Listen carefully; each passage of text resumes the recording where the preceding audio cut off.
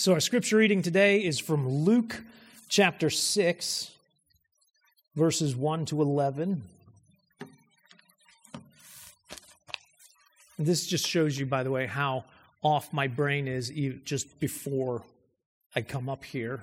So one of these faithful kids came up to me today, just this morning, and said, "So what's the name and the numbers that you're going to announce?" Because he wanted to be ready ahead of time. And so I said, "Oh, it's John 6, 1 to 11. He's like, "Okay," and he left. And then 50 seconds later, he came back and he looked at me and he said, "It's Luke." And I was like, "Oh, you're right. It is Luke. It's been Luke for like a half a year. I don't know what happened." So we're in Luke. I apologize to anyone that I misled. The two passages or the two paragraphs we're looking at today kind of end a sort of subsection of Luke that introduces Jesus' ministry sort of in a way of showing it in the trouble with Jesus category. Not like real trouble with Jesus, but the trouble that the religious leaders were having with Jesus. And so a couple of weeks ago, it started with the healing of the paralytic. And the religious leaders have had trouble with the authority that Jesus assumed. Because Jesus, at the healing of the paralytic, if you remember, he says, the Son of Man has the authority to forgive sins. And then last week, as Rich preached while my family was finishing up our spring break, he preached and he spoke about the company that Jesus keeps. The religious leaders had a problem with the company Jesus kept. He actually hung out with sinners. I mean, the very types of men and women that you've been telling your children, avoid them. They're icky. Those people Jesus went to and ate with. And the religious leaders had a problem with that. And then Rich pointed out that the religious leaders had a problem with the attitude that Jesus encouraged. Celebrate. Enjoy. This isn't a time for fasting. This is a time for rejoicing. The Son of God is here to save you.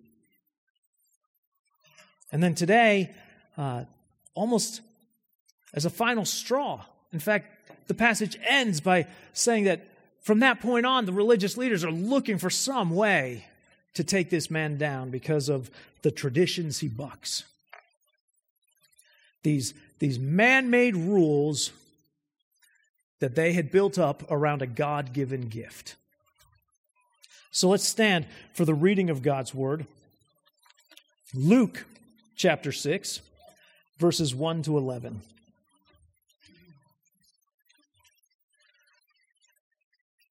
On a Sabbath, while he was going through the grain fields, his disciples plucked and ate some heads of grain, rubbing them in their hands.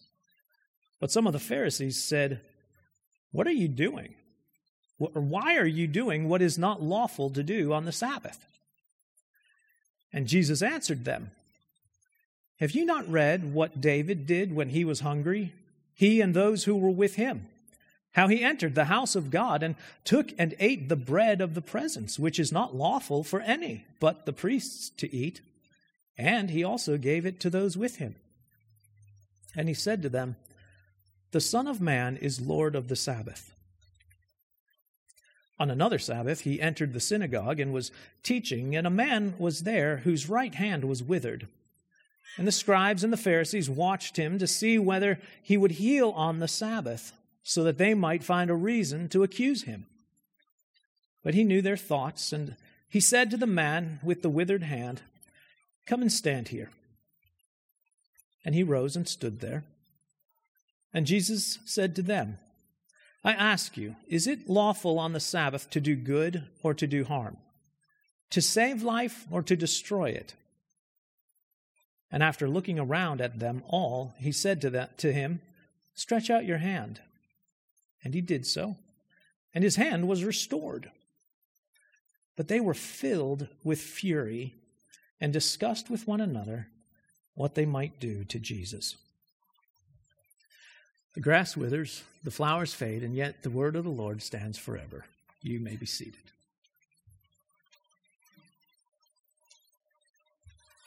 So before we get into these two paragraphs, first we need to just be reminded of the Sabbath and the rest of the story. And then we'll look at these and sort of, is it true that Jesus just used the 5-year-old "he did it first" argument? And then finally, is it good to do good? And then we'll sort of circle back to the Sabbath and just sort of ask ourselves, who's the Lord of your Sabbath? So we have to remember what the Sabbath is and what it was. Both what it was and what it is. As I was preparing for this passage, I was reading one author who wrote, "The general indifference of Western Christians towards Sabbath observation puts them at a disadvantage in understanding the importance of Sabbath in Judaism." And I'd say that is an understatement from both sides of that. There is just a sad indifference among Western Christians towards Sabbath, and it really undermines our understanding of just how important Sabbath is and was in Judaism, especially in first century Judaism. Other than circumcision, Sabbath was probably the only other visible reminder that Israel, or the Jews, were different from the rest of the world. They did things differently. They were marked to be different. They were set apart. Circumcision marked a Jew in his flesh and said, "You're different." The Sabbath marked a Jew in his use of time and announced to the world, "You are different." The Sabbath was a full day that began at sunset on Friday evening and ended at sunset on Saturday evening. It's the fourth commandment, the observance of Sabbath.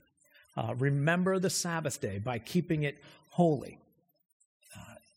In both lists of the Ten Commandments, in Exodus 20 and in Deuteronomy 5, it's the longest commandment. Like God uses more words to explain and describe keep the Sabbath day holy than he does don't kill anyone. The word Sabbath, some people think Sabbath is some fancy word for 7. It's not. Sabbath is a fancy word for stop working. It just means don't work, no work, rest. It's a day of reorientation. It's a day to reorient your life and your values back vertically toward God. It's a day to sit and rest and enjoy. But it's not just a reorientation vertically. The Sabbath is a gift as a reorientation horizontally. It's a way to reorient your life in your relationship toward creation. In fact, the Sabbath is the only commandment that's alluded to or brought up in creation. The Sabbath is the only commandment that is mentioned before there's even sin in the world. The Sabbath day is brought up in Genesis 2. At the end of 6 days of creation, the first 2 verses of Genesis 2 say, "Thus the heavens and earth were finished, and all the host of them. And on the 7th day, God finished his work that he had done, and he rested on the 7th day from all his work that he had done. So God blessed the 7th day and made it holy, because on it God rested from all the work that he had done." And so the Sabbath is not just, it doesn't just show up in like the ceremonial laws of Israel, it shows up at creation. The Sabbath included instructions for how it wasn't just instructions for how you yourself would work or not work, But it included instructions for how you treated your fellow Israelites. But not just your fellow Israelites, there were instructions on how you treated strangers and aliens in the land on the Sabbath. There were instructions for how you treated your children, but also instructions on how you treat your slaves. There were instructions on how you treat your animals, and there were instructions on how you treat your vegetables, like your crops. There was instruction on how you reorient your life one day a week in rest. And that rest is a gift of rest to everyone around you and everything around you. 1 day in 7 for not working, for resting. 52 days a year to rest. That's 7.5 weeks of days off every year. Trusting that God is good and He will provide. In Exodus 20, as the longest commandment, the reasons given for a Sabbath rest are tied directly to creation. In Exodus 20, Moses lays out, because in 6 days God created the heavens and earth, and on the 7th day He rested. And so the reason for Sabbath rest is because God created everything. Everything includes time.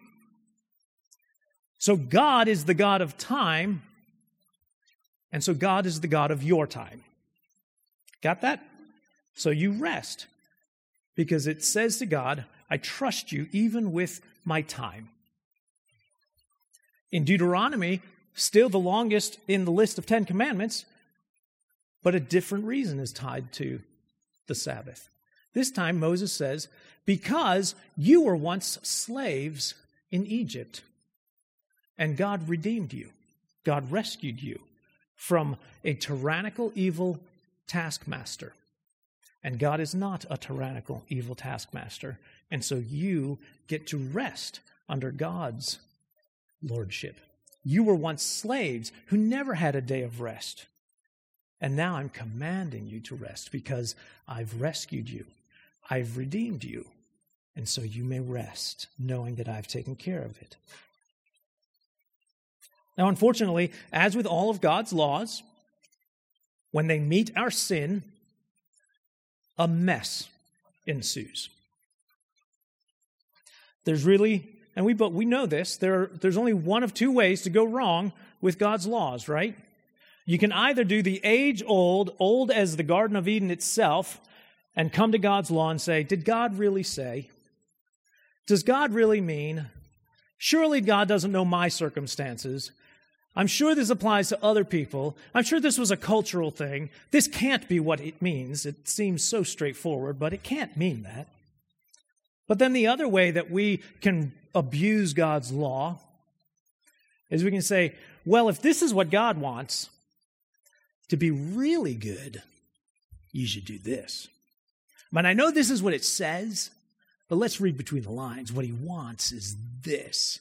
Because if you cross this line, that's fire and brimstone. So let's set the line back here, because now if you cross the line, you're still in the safe zone. Let me illustrate 2 ways that we see this. So kids, you have babysitters, right? Or you remember having babysitters, or you're old enough to be a babysitter. So let's say mom and dad are going out, and you hear them give the babysitter instructions. It's been a long day. You've worked hard. You've helped with all the chores. You've had a happy heart. You've done it all without complaining. You did more than all of it. You used your own toothbrush on the baseboards instead of Dad's toothbrush. Like, you are going above and beyond. And your parents are going out for a much-needed date, but they want you to be rewarded as well. And so they say to the babysitter, and you hear this, they say, so when we go out after supper, each child can have 3 cookies and a small piece of cake because they have worked so hard. But I do want to make sure that they're in bed by 8. So please put them to bed by 8. They can have 3 cookies, a piece of cake, but put them to bed by 8. And so, and then off they go. Now the babysitter. After they leave, the babysitter decides, I don't think they really know what they're doing, these parents. And so the babysitter gives you 5 cookies each, 2 pieces of cake each, and instead of putting you to bed at 8, they let you scamper up the stairs when the headlights hit the front window. Not that I ever did that, as child or babysitter. But now you might think as a kid, this is wonderful. I love this babysitter. But the reality is, now the cake is gone, and so what should have been a celebration tomorrow can't be a celebration. Your parents know what's going on tomorrow. Maybe it's a Saturday night that they were going out, and now you're not rested for the Lord's Day, or maybe you just had a game or something, and now you're tired and you have a tummy ache, and it turns out your parents knew what you needed and even knew how to give you gifts, but the babysitter thought he knew better. Or let's say the babysitter gathers you together after the parents leave and say, listen, I know what the parents said, but if you really loved your parents, you would eat 0 cookies, 0 cake, and I'm putting you to bed at 5:30. Because if your parents want you in bed by 8, 5:30 guarantees it. Like, you're in bed at 8. And so this is how your parents will know you love them. When they come home and see that you didn't eat any of the cookies and you didn't eat any of the cake and you're well rested, that's how they'll know you love them. And I'll get hired again. Now, as a kid, you're thinking, I want babysitter A, aren't you? But really, both are bad babysitters, aren't they? Both don't take the desires of the parent seriously. One thinks they're smarter. Well, actually, both. Both think they're smarter than the parents. One thinks the parents are too lenient. One thinks the parents are too strict. But both are not honoring the parents and aren't helping the children honor the parents. The rabbis and the Pharisees of the first century went down the second path. They were the second babysitter, not the first babysitter. There were no fewer than 39 man-made laws added to how do you keep the Sabbath holy. Now, some of those were good and necessary consequence observation. It says no work, so they would say things like, well, that includes plowing, so don't plow. That includes hunting, don't hunt. It includes butchering, don't butcher. And you think, well, of course, that seems like, why do they have to add to that? Well, because they like to. They liked adding things to it because they went beyond just the things that were obvious to things that maybe you hadn't realized were a breaking of the Sabbath. And so let me help you.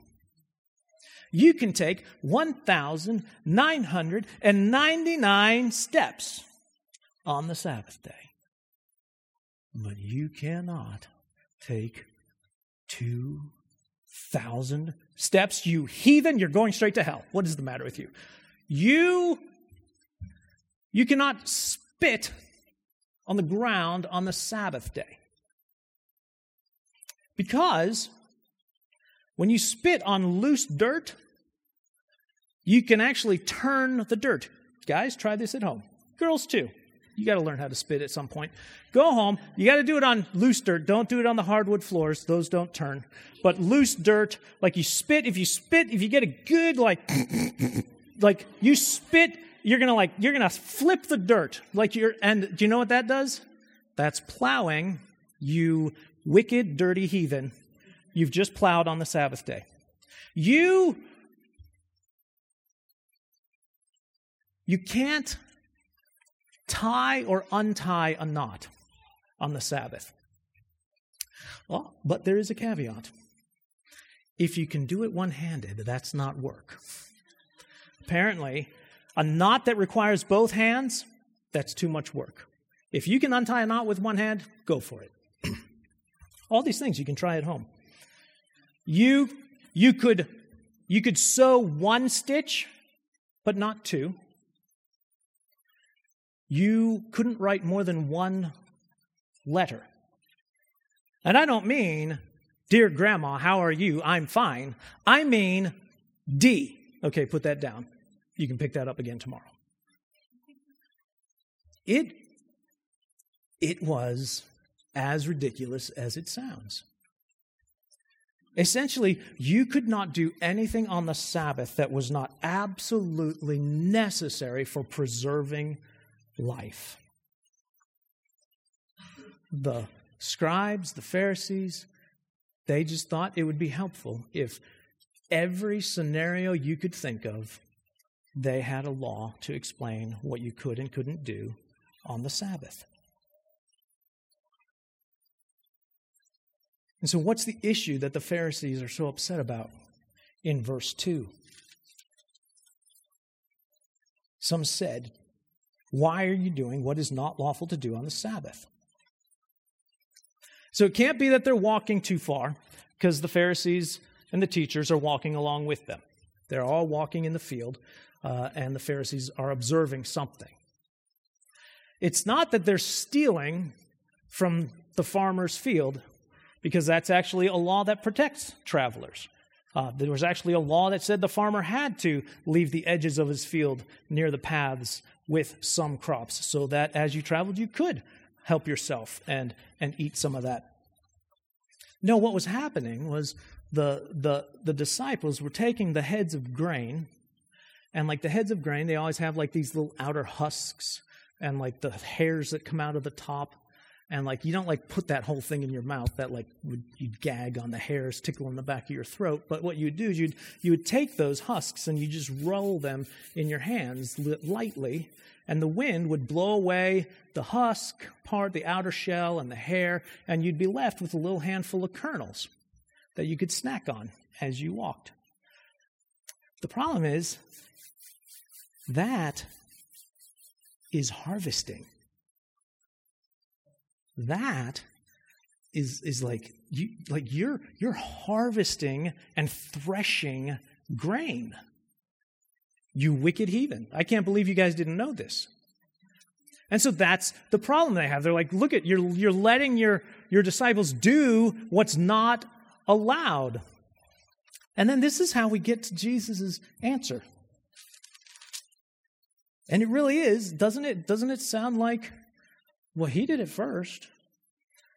Because he doesn't even answer their question. He says, have you not read? Which actually is interesting. So Jesus doesn't say to them what you and I would say, you're dumb, leave me alone. He actually uses like rabbinical argument, because that's how you would support yourself. You'd say, well, haven't you read? Or isn't it written? Or have you not seen? Like you would go to, some original source and say, well, look, here's what it says. And so Jesus does that, but he doesn't go where you'd expect him to go. He says, haven't you read what David did when he was hungry? And those who were with him, how he entered the house of God, took and ate the bread of the presence, which is not lawful for anyone but the priest to eat. And then also he gave it to those who were with him. So this is a moment in David's life, and some of you were here when we were working through 2 Samuel. And so in 2 Samuel, David has already been anointed as king of Israel. And if you remember, in Hebrew, the word for anointed is actually Meshua or Messiah. So David has been Messiahed to be the king of Israel. But the current king doesn't recognize it and isn't letting go and wants to kill David. And so David is on the run, he and his men.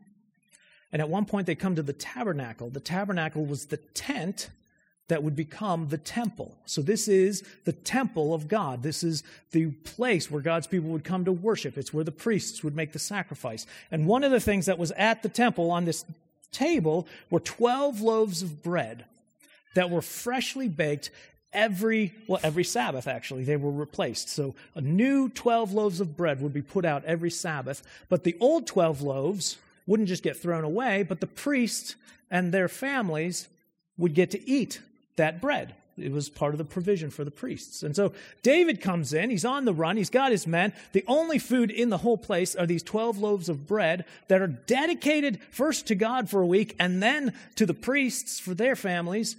And David takes those and he eats them and he breaks them and he gives them to his guys. And that was not allowed. And so it sounds like Jesus is saying, listen, if you're important enough, the laws don't apply. Like, it's good to be king. You get to do what you want. And I'm king, so I get to do what I want. That's not what he's saying. Because in 2 Samuel 7, God had made a very special and specific promise to David. He had told him that one day, someone from his own line would sit on his throne forever. That there would one day come a king who would reign in righteousness forever. In Jeremiah 23, years later, in fact, the exile has happened. The country has split. Both are in exile. In Jeremiah, a promise is made. Behold, the days are coming when I will raise up for David a righteous branch, and he shall reign as king and deal wisely, and shall execute justice and righteousness in the land. In his days, Judah will be saved, and Israel will dwell securely. God's people clung to that promise, knew that one day a branch from David would come who would restore justice and righteousness. There were many benedictions at the time that they would pray in the synagogues and in the temple. One very familiar one was, "Cause the branch of David, your servant, speedily to sprout, and let his horn be exalted by your salvation." And so both in Scripture and by their liturgy, it was known that one would come from the line of David who would be greater than David. And so Jesus first is implying, I'm that one. David did what he did not because the rules didn't apply, but because as the king of Israel, it was his right to do that. I am greater than David. But then he doesn't just imply it. He says, the Son of Man is Lord of the Sabbath. Now this is important because he doesn't say, man is Lord of the Sabbath. In other places, when dealing with Sabbath issues, Jesus will say, the Sabbath was made for man, not man for the Sabbath. In other words, it wasn't that God said, I have a great rule, I just don't have anyone to follow it. I can't wait to apply this Sabbath rule. What do I do? I'll build people, and then they'll keep my rules. No. God said, I want to share my love. Here's people. Oh, here's how you can thrive. Here's the best way for you to thrive. Here are the rules that you would follow and you would thrive. The rules were always made for man, not man for the rules. But here Jesus is saying, the Son of Man is Lord of the Sabbath. Son of Man is a title only Jesus uses about himself. Like no one in the Gospels calls Jesus the Son of Man. He's called the Son of Man later in Acts by Stephen. He's called Son of Man in a couple of other later New Testament books. But in the Gospels, only Jesus calls himself Son of Man. In 5:24, we've already reviewed this. He had said, so that you may know that the Son of Man has the authority to forgive sins. And then he healed the paralytic. Here he says, the Son of Man is Lord of the Sabbath. In other words, God makes the rules, not man. The Son of Man is Lord of the Sabbath. You are not Lord of the Sabbath. You don't get to add 39 ridiculous rules to the Sabbath and think, oh, this is how you really honor God. No, God already knows what he wants out of the Sabbath, not you. And the same is true for removing those. No, the Son of Man is the Lord of the Sabbath. And Jesus reminds us of this through this second encounter on another Sabbath day. So now they're in a synagogue and they're worshiping as they did on the Sabbath. And while they're in there, in verses 6 to 11, there's a man who has a withered hand. Actually, Luke, being the doctor and always a man for details, he wants you to know it was his right hand. No other gospel that records this cares. Luke cares. He likes those things. What's Jesus going to do? Turns out the Pharisees have let this man in as a test. Like they don't see a man They see an opportunity to trap Jesus. Jesus sees a man who's suffering, who could use some help. And Jesus cuts straight to the heart of the matter in verse 9 with his questions. Is it lawful on the Sabbath to do good or to do harm, to save life or to destroy it? Because if you see a good that you could do and you don't do it, you're doing evil. You're not just avoiding good. You're actually accomplishing evil. There's something you could have done that was good. You chose not to do it. That's harmful. That's being harmful. Isn't this the point of the Good Samaritan parable? We don't see the priest and the lawyer crossing the street to avoid the man as just a neutral action, do we? Like, we recognize that was evil. Not helping him was an act of evil. It was wicked. When you see a good you could have done and choose not to do it, it's not convenient. It's just, I got other things. Jesus says, which is lawful? To do good or to do harm? To save life or to destroy it? I do think it's amusing that technically Jesus still didn't break the Sabbath. I mean, in one sense, he didn't really do anything, did he? He asks the question and then he says to the man, well, stretch out your hand. Because, when you have like an injured or like if your hand is all bloody or scarred, like you don't want people to see that, so you cover it. Like this guy probably had it pulled into his robe. He said, well, stretch out your hand. And it says he stretched out his hand and it was whole.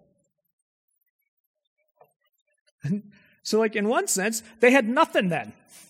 They're like,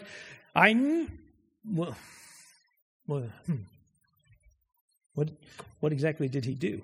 I mean, is it against the rules to stretch your hand out? No, it's not. I looked. If we could add 40, we could do number 40. Don't put your hand out. Is it against the rules to talk to someone?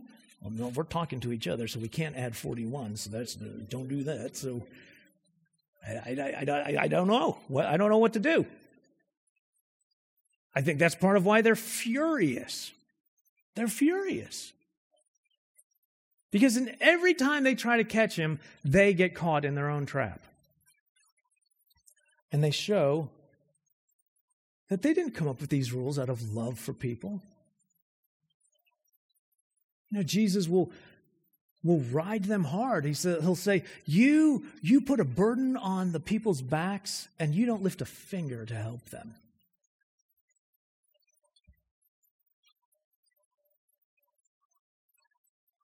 Jesus is Lord of the Sabbath. Now let's admit some things here. Let's just kind of bring it all back. We don't understand this.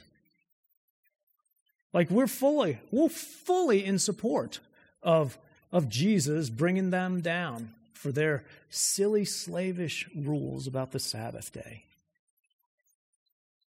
But let me ask you, is Jesus still the Lord of the Sabbath? Is Jesus the Lord of your Sabbath? So one of the writers I was reading, J.C. Ryle, so this is what he says about this. We must not allow ourselves to be carried away by the common notion that the Sabbath is a mere Jewish ordinance and that it was abolished and done away with by Christ. There is not a single passage of the Gospels which proves this. In every case where we find our Lord speaking upon it, he speaks against the false views of it, which were taught by the Pharisees, but not against the day itself. He cleanses and purifies the fourth commandment from the man-made additions by which the Jews had defiled it, but never declares that it was not to bind Christians. He shows that the seventh day's rest was not meant to prevent works of necessity and mercy, but he says nothing to imply that it was to pass away. as part of the ceremonial law.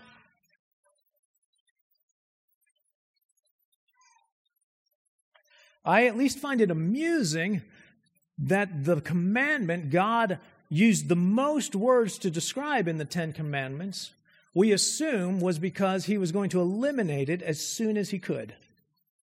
That just seems odd.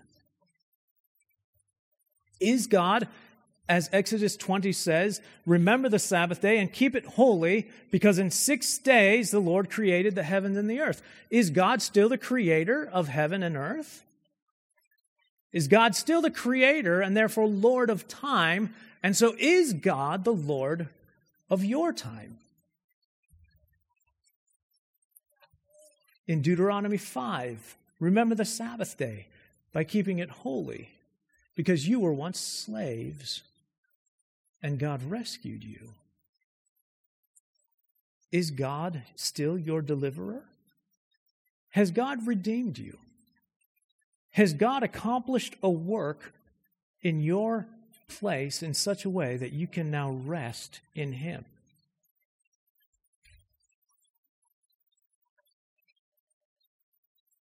In our culture of unhealthy self-will and autonomy, we balk at anyone who still thinks they can tell us what we should do or shouldn't do, where we should do it or shouldn't do it, and especially when we should do it or shouldn't do it.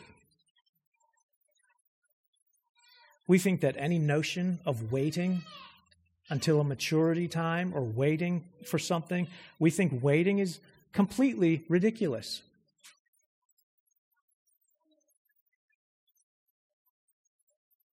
Circumcision and Sabbath, two markers that identified God's people as being of Him and not of the world.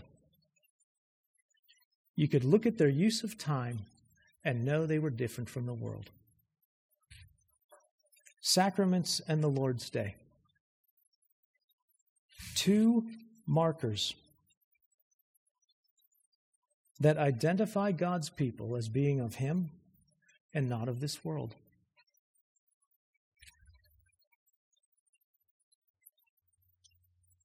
Does your use of Saturday night reflect a valuing of Sunday morning?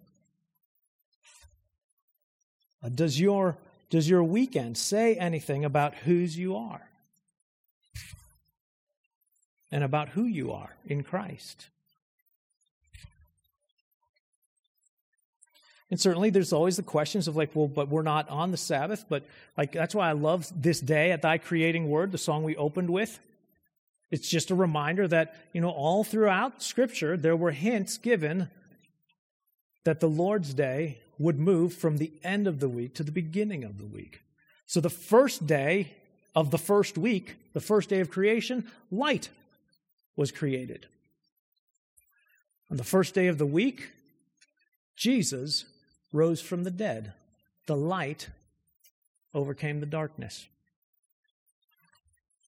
And on the first day of the week, 40 days after Jesus' resurrection, 40 days after His ascension, on a Sunday morning, the Holy Spirit was poured out, the light of God, onto all believers.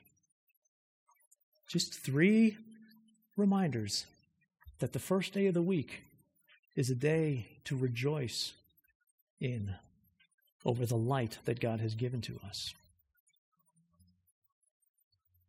I'm not going to give 39 rules. That would be a little ironic, to say the least. But I would ask, what am I willing to reconsider? It's why we use Romans 7. Because coveting's an easy one, isn't it? Because in reality, we don't. I didn't know what coveting was until the Bible said, don't covet. I was like, well, what's that? It's wanting things you shouldn't want. Oh no. What if he had chosen a different command? I didn't know. Listen, I wouldn't have known what dishonoring the Sabbath was until the law came. Keep the Sabbath day holy. And then suddenly it just sprung up within me. What? That's my time. You don't know. You don't understand. You don't know how busy you don't know what and suddenly it just springs up. And the law wasn't evil. It just revealed the evilness of my heart. Can I take the gifts of God and recognize and trust God that actually if I live His way, I would thrive? Because He wants good for me. If I would receive the gift of rest. You know what resting says? It says, I admit I have limits. It says, I admit I can't do it all, and I don't need to do it all. I mean, you do it every day. Every night you go to sleep, you're saying, okay, all right, God, I'm going to close my eyes now. I'm just going to assume you're going to keep this thing going, and I'm going to trust you, because I feel like if I'm not up, things fall apart. But no, we rest. We trust that gravity will keep working, and so we'll still be on our bed when we wake up. We trust all kinds of things are going to keep running without our consciousness. Can you do that for a day? Say, I trust you, God. This day is for you. This is a day to do good, to just go out and do good, to bless someone, because you've blessed us. Let's pray. God, I pray that we would rejoice in the gift that you've given to us of your day. That we would delight in the opportunity to just rest and reorient ourselves both toward you and toward each other. I pray that it would be a witness to the world that there's something different, that we can trust you, that you created us and we are yours, and you've redeemed us, and so we are yours. I pray that we would love you and trust you, even with our time. In Jesus' name, amen.